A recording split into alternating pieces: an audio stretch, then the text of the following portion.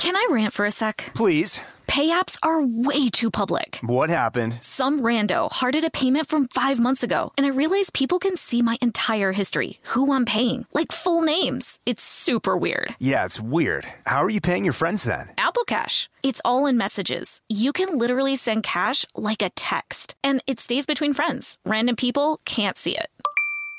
Did you just pay me $1 on Apple Cash? Shh. Services are provided by Green Dot Bank. Member FDIC. Terms apply. When you think about the future, what kind of technology do you envision? Whatever the future holds, artificial intelligence will undoubtedly be at the heart of it all. Join Graham Class as he hosts Season 2 of Technically Speaking, an Intel podcast, and hear from the minds transforming healthcare, retail, entertainment, personal computing, and more with the help of AI. Tune in every other Tuesday and explore the latest technology that's changing our world today and creating a more accessible tomorrow. Listen to Technically Speaking, an Intel podcast on the iHeartRadio app, Apple Podcast, or wherever you get your podcasts. The Kakadu plum is an Australian native superfood containing 100 times more vitamin C than oranges. So why have you never heard of it? PR. No one's drinking a Kakadu smoothie?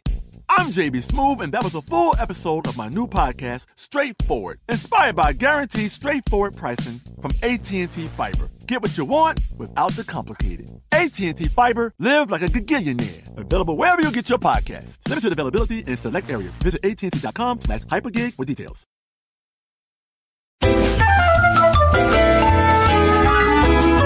Welcome to Stuff Mom Never Told You from HowStuffWorks.com.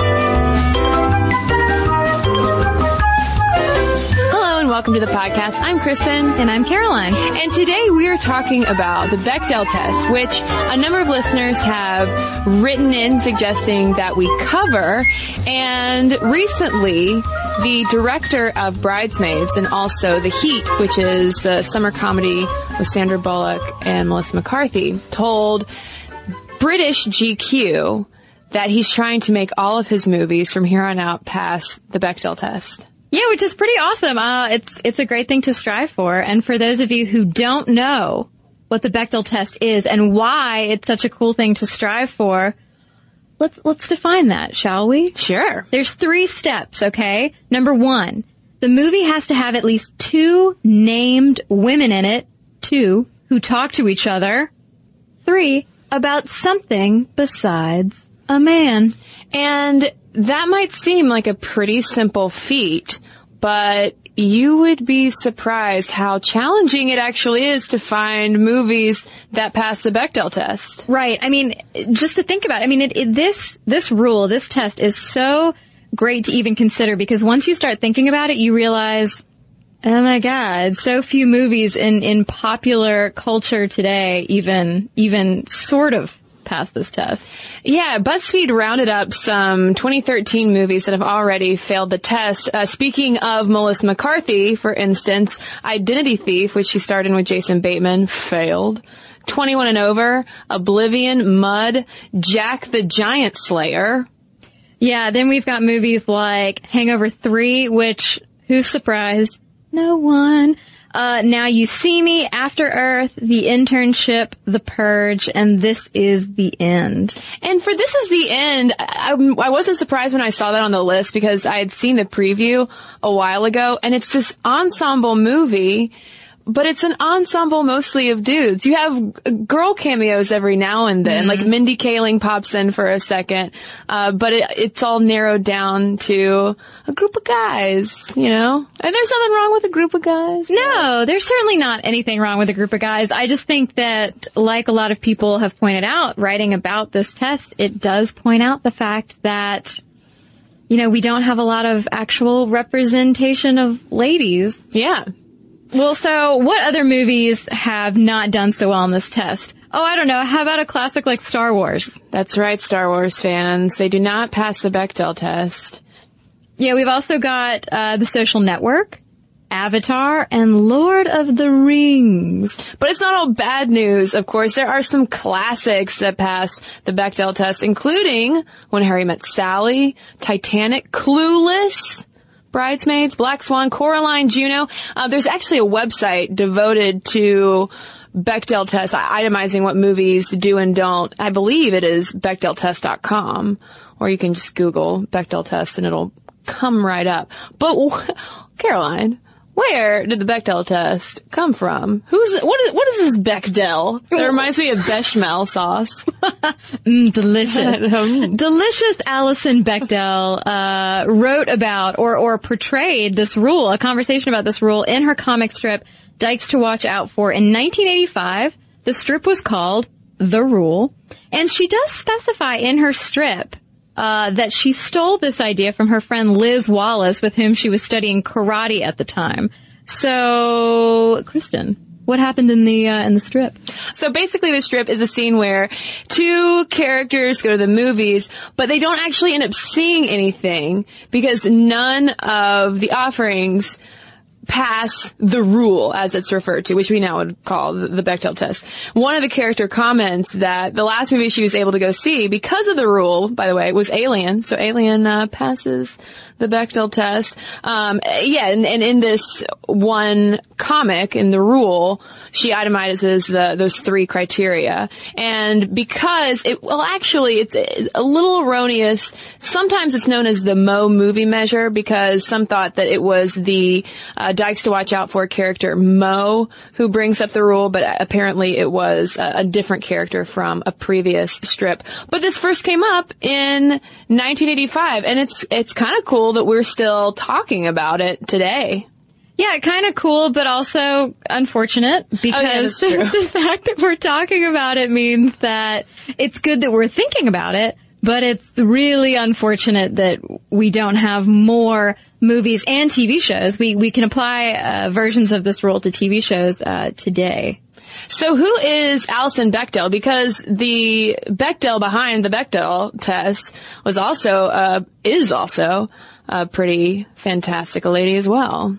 Can I rant for a sec? Please. Pay apps are way too public. What happened? Some rando hearted a payment from 5 months ago, and I realized people can see my entire history, who I'm paying, like full names. It's super weird. Yeah, it's weird. How are you paying your friends then? Apple Cash. It's all in messages. You can literally send cash like a text, and it stays between friends. Random people can't see it. Did you just pay me $1 on Apple Cash? Shh. Services are provided by Green Dot Bank. Member FDIC. Terms apply. Snag a Job is where America goes to hire, with the deepest talent pool in hourly hiring. With access to over 6 million active hourly workers, Snag a Job is the all-in-one solution for hiring high-quality employees who can cover all your needs. On demand, temp to hire, part-time or full-time. You name the position. Warehouse worker, retail associate, grocery store clerk, fitness trainer, baker, stylist, bellhop, podcast producer. Yeah, Snag a Job's got a worker for that. With our easy-to-use platform, you're able to seamlessly post and fill available positions quickly with a dedicated customer support team to provide all the help you need along the way. Kind of nice knowing you have a talent pool like that in your own backyard, right? Snag a Job is the partner you need to keep your business running smoothly. So visit snagajob.com or text snag to 242424 to talk to an expert. Snagajob.com, where America goes to hire. Today I'm going to give you some straightforward advice on how to deal with naughty kids. How about instead of timeouts, time-ins?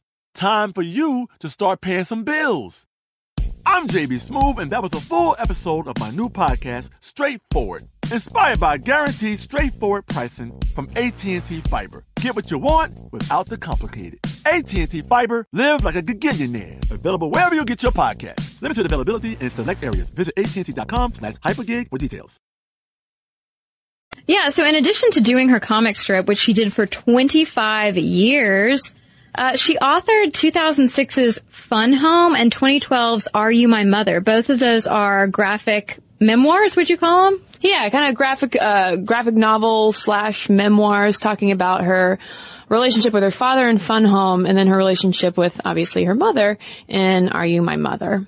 And Bechdel not only has made a name for herself since, Fun Home, for instance, was a bestseller. And obviously, if she kept up Dykes to Watch Out for 25 years, I mean, that's such a huge body of work. But she's also notable in the LGBT community because that strip was one of the first to portray lesbian relationships, and actually in a larger, to a broader audience than, say, things you might find in zines. Well, so we've explained the rule, but it's really not about finding movies that are really feminist in nature or about feminism or even really pro-women or even portraying women in a positive light necessarily. This rule is so much more just about the representation of women on screen discussing, like we said, discussing something outside of men, whether that is a boyfriend or a husband or a son, brother, father. Yeah, it's more of an evaluation of whether or not women on screen are fully realized characters or just cliches.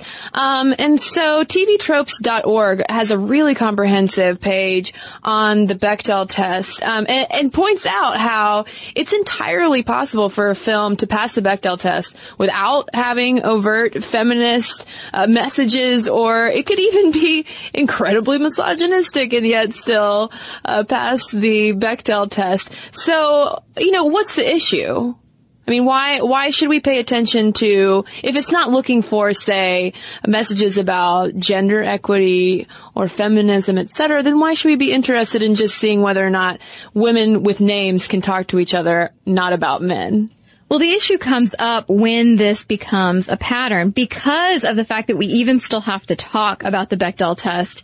It just goes to show that there are so many female characters whose lives, dialogues, thoughts, their whole characters that are constructed in these films revolve around men, whereas there are so few male characters whose storylines do the same in reverse. Mm-hmm. Yeah, I was watching Glengarry Glen Ross, old movie, for anyone out there who's seen it, this weekend, and in the middle of the movie it struck me that there hadn't been a single woman on camera, much less named. There were some women on telephone calls, but that maybe they were talking to other women on the other end of the line. They could have been, but I was like, wait, there's something missing. Okay, this is Glengarry Glen Ross definitely does not pass the Bechdel test. I'll say that. Huh. But what about, okay, so you said, for instance, yeah, like with that example of, well, maybe these unnamed women on the phone are talking to somebody else. Anita Sarkeesian from Feminist Frequency does raise the issue of the quality and duration of the conversations that women have, because maybe you have two women talking to each other on screen, but for just a few seconds, does that mean it should get the stamp of approval? Right. Yeah, she had a big list. I think it was from the 2011 Oscars, right, that she was talking about. And some of the movies she cited, pretty much everything failed except for two. But the conversations between women were so fleeting. Yeah. They were so almost inconsequential to the movie that she actually proposes that there's sort of a 2B rule. So 2A is that the women have to talk to each other, and then she proposes that it should be longer than 60 seconds. 60 seconds or longer to actually have a significant conversation. And one of the movies that she highlights in terms of looking at the qualities of conversations that these women are having was The Help, which obviously it passes the Bechdel test with flying colors. But it brought up another iteration of the Bechdel test that could also be very handy. And that's a question of what about characters of color? Because you could call it the race Bechdel test, which is looking at, do characters of color, both named, talk about to each other anything other than the white leading characters? Right. Are they there for another reason than just to support the white leads? Yeah, and there was a blog post over at theangryblackwoman.com talking about this. This was from 2009, and she was saying how the hardest part is just getting over the first hurdle of having more than one person of color on screen to begin with, much less than having them without any other people around talking solely to each other. Yeah, and again, this is just as with looking at the representation of women, looking at the representation of women of color or even people of color in general in movies, it's about quality. Not just a fleeting conversation, not just a background character or someone who's there purely to support the white lead, but looking at the quality and almost like the three-dimensionalness of the characters. Yeah, and a couple of examples that she offered from TV that would pass the race Bechdel test would be Battlestar Galactica and True Blood. But True Blood was kind of squeaked by a little bit. It still wasn't, still don't see really high quality relationships a lot of times on, in mainstream film between characters of color. So in a way, I think that the race Bechdel test is almost something to keep more of an eye out for, even than, the one with its original intent of looking at women. But let's switch to the small screen. What about on ye old TV, Caroline? Indeed. There's much talk over at Bitch Magazine about how television shows can pass this test and whether the test should stay the same, because with a movie you're looking at like an hour and a half, 2 hours, and a movie would pass the test with just a single conversation. But what do you do when you're looking at television shows which are stretched out over an entire season? Well, they suggest that in order to pass the Bechdel test for TV, every single episode must feature a conversation between two named female characters, not about men. Which, when I first read that, that seemed like a pretty high mark to meet. But they argue that it's not actually unreasonable. And maybe rather than thinking of it as a pass-fail test, that we could plot TV shows out on more of a Bechdel spectrum. Right, and they use the examples of, for TV shows that pass, they use the L Word and the United States of Terra. And like I was telling Kristen before we started recording, if the L Word didn't pass, there would probably be issues that we would have to talk about. Yes, this is true.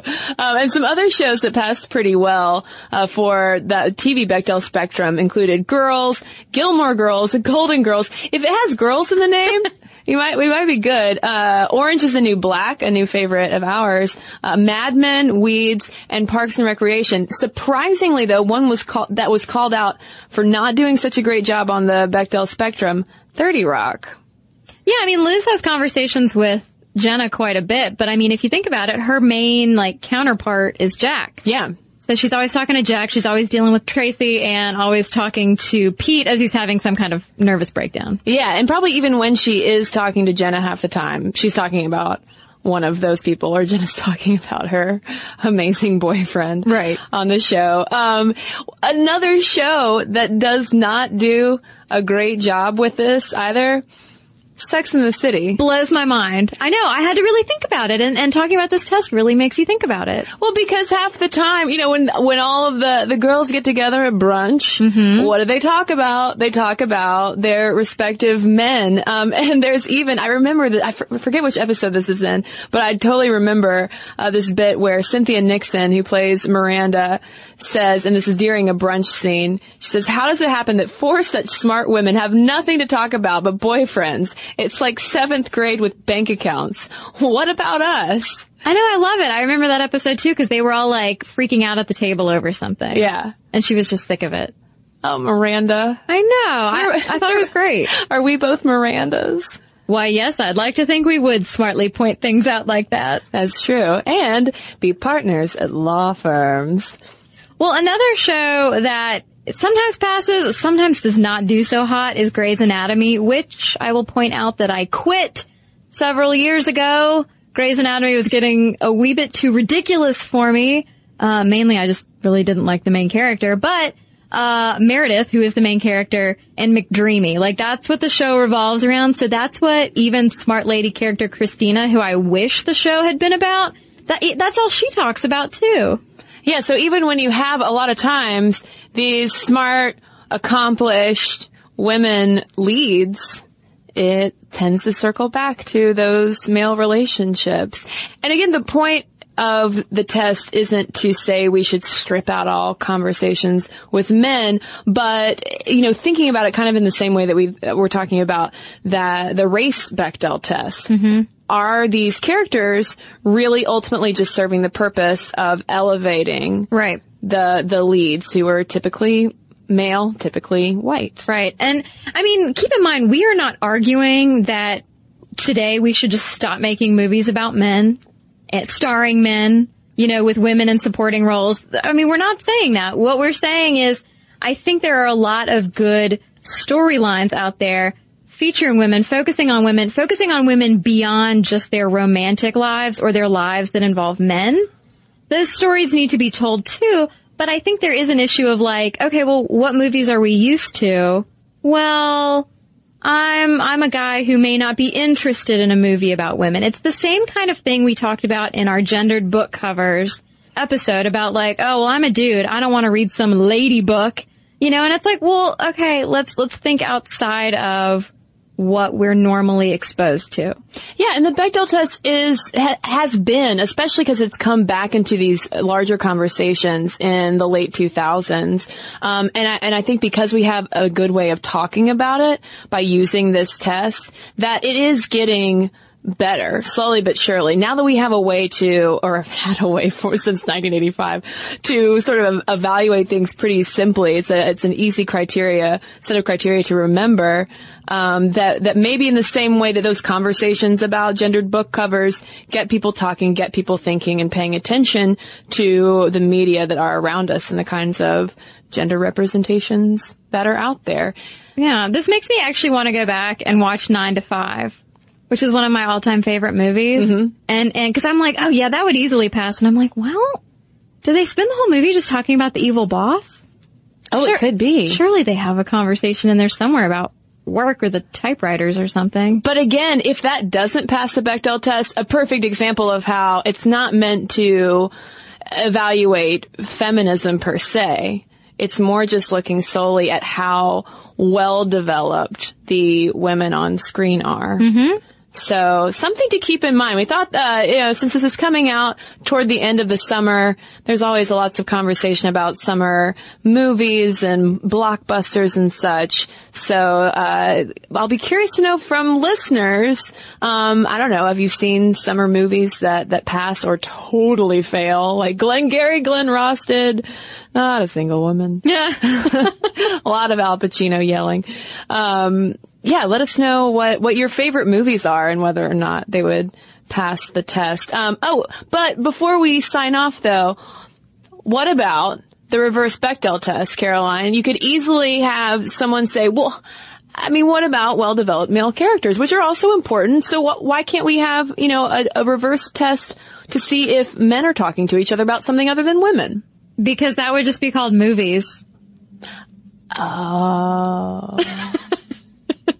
Well, with that, send us your letters, momstuff@discovery.com. I hope for all the people who have requested Bechdel tests that you enjoyed this episode, and send us your favorite movies, TV shows that pass the Bechdel test with flying colors. 'Cause it's interesting to see how, it doesn't mean that they all have to be chick flicks. Just listening to the list we rattled off at the beginning of the podcast, it's a wide range of films that pass. Yeah. So send us your suggestions, momstuff@discovery.com, or you can tweet them at momstuffpodcast, or leave us a note over on Facebook.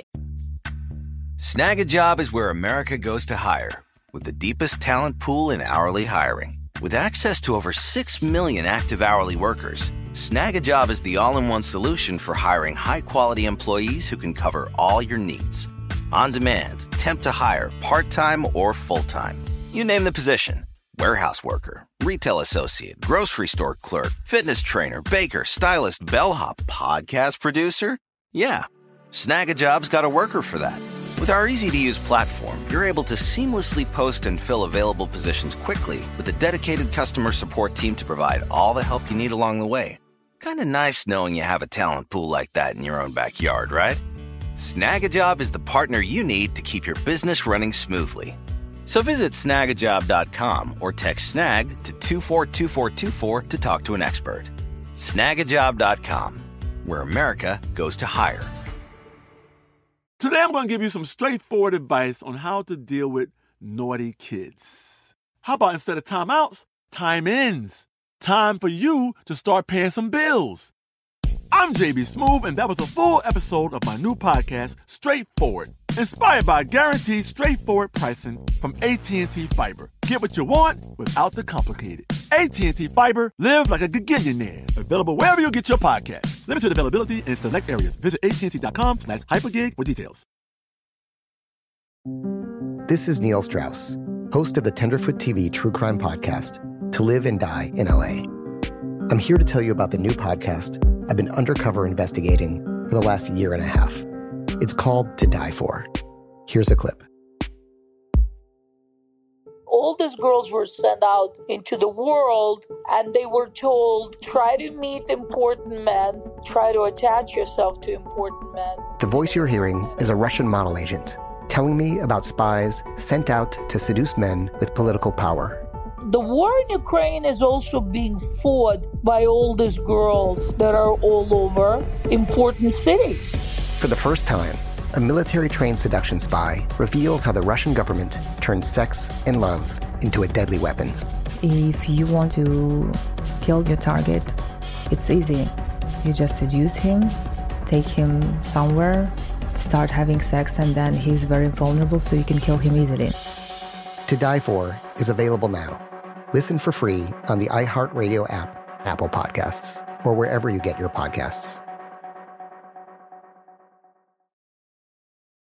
And now back to our letters. So we've got a couple letters here in response to our episode about the BRCA1 and 2 genes, known usually as the breast cancer gene. So this is from Sarah, and she writes, I am a physician, an ovarian cancer survivor, and I have experience with the BRCA1 and 2 test debate firsthand. I was diagnosed with ovarian cancer at 31 in the middle of an infertility workup. Despite not having any symptoms of ovarian cancer, I had multiple tumors and was given a 30% chance of surviving 5 years. 6 years later, I'm doing great and still cancer-free. After my diagnosis, I was tested for BRCA1 and BRCA2 mutations. As a doctor, I actually didn't go to formal genetic counseling, but instead watched a DVD that was provided by the laboratory company. I knew I wanted the testing even before seeing the DVD or even discussing it with my doctor. I'm a pediatrician, so genetics was part of my training as a physician. For me, to test or not to test boiled down to 2 basic principles. 1, what would I do with the information? And 2, did I want to know? And my answers were absolutely yes to both. I already had cancer, so it wasn't like things were going to get any worse. My doctor said that BRCA plus ovarian cancer actually responds better to chemotherapy and would be a positive thing in terms of my ovarian cancer treatment. I knew from experiencing chemo hell I never wanted to do that again, ever. I had to make up my mind prior to testing. If I was positive, I wanted a prophylactic mastectomy and was going to pick out some nice breasts, just a few cup sizes bigger. I was actually disappointed in being negative, both for the long-term survival issues and my new bust line.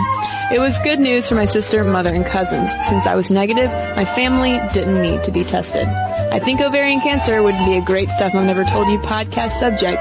There are so many things you could talk about. So thanks, Sarah, for sharing your experience, and best wishes for continued good health for you. And I have one here from Rachel. She says, hi. Hello, Rachel. Hi. I'm 19 years old, and while I have not been personally tested for the BRCA mutations, both my parents have. Both of them tested positive for BRCA1 and 2, so it's safe to say I have both mutations as well. I like to joke that all my blood relatives have had cancer of some sort or another, including, but not limited to, my mother, both grandmothers, my maternal grandfather, and several cousins. My mother died of breast cancer 5 years ago. I've been seriously considering a preventive mastectomy since that time. My father and stepmother are fully supportive of this decision, and I'm waiting until I'm in my mid-30s for various reasons. Knowing I have such a high risk for cancer at such a young age has really affected the way I think about the future. Sadly, I view cancer as an inevitability rather than a possibility. Thus, I am willing to submit to a very invasive surgery if I can keep that from happening.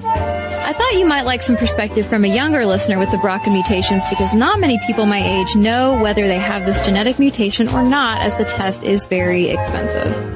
So thank you for sharing that story, Rachel. We appreciate it. And thanks to everybody who's written in. momstuff@discovery.com is where you can send your letters. You can follow us on Twitter at momstuffpodcast and find us on Facebook as well, and follow us on Tumblr at stuffmomnevertoldyou.tumblr.com. And if you haven't checked out one of our 60-plus videos on YouTube, I don't know what you're doing. Head over to youtube.com/stuffmomnevertoldyou, and don't forget to subscribe. For more on this and thousands of other topics, visit howstuffworks.com.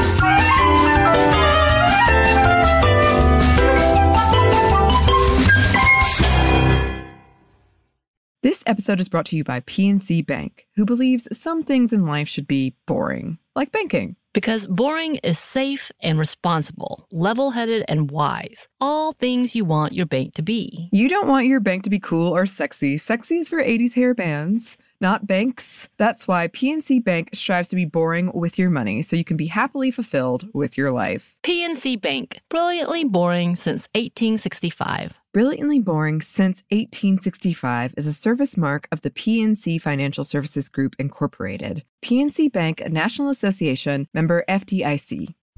As important as choosing the right destination when traveling is choosing the right travel partner. Gene Fodor. Gene, was good. But be careful, because the worst trips result when two partners have two different agendas. The CIA really need your help, Gene. Freeze, Americano. Gene, run! Listen to Fodor's Guide to Espionage on the iHeartRadio app, Apple Podcasts, or wherever you get your podcasts. I'm Diosa. And I'm Mala. We're the creators of Locatora Radio, a radiophonic novela, which is a fancy way of saying a podcast. Welcome to Locatora Radio Season 9. Love at First Listen. This season, we're falling in love with podcasting all over again. With new segments, correspondence, and a new sound. Listen to Locatora Radio as part of the My Cultura Podcast Network. Available on the iHeartRadio app, Apple Podcasts, or wherever you get your podcasts.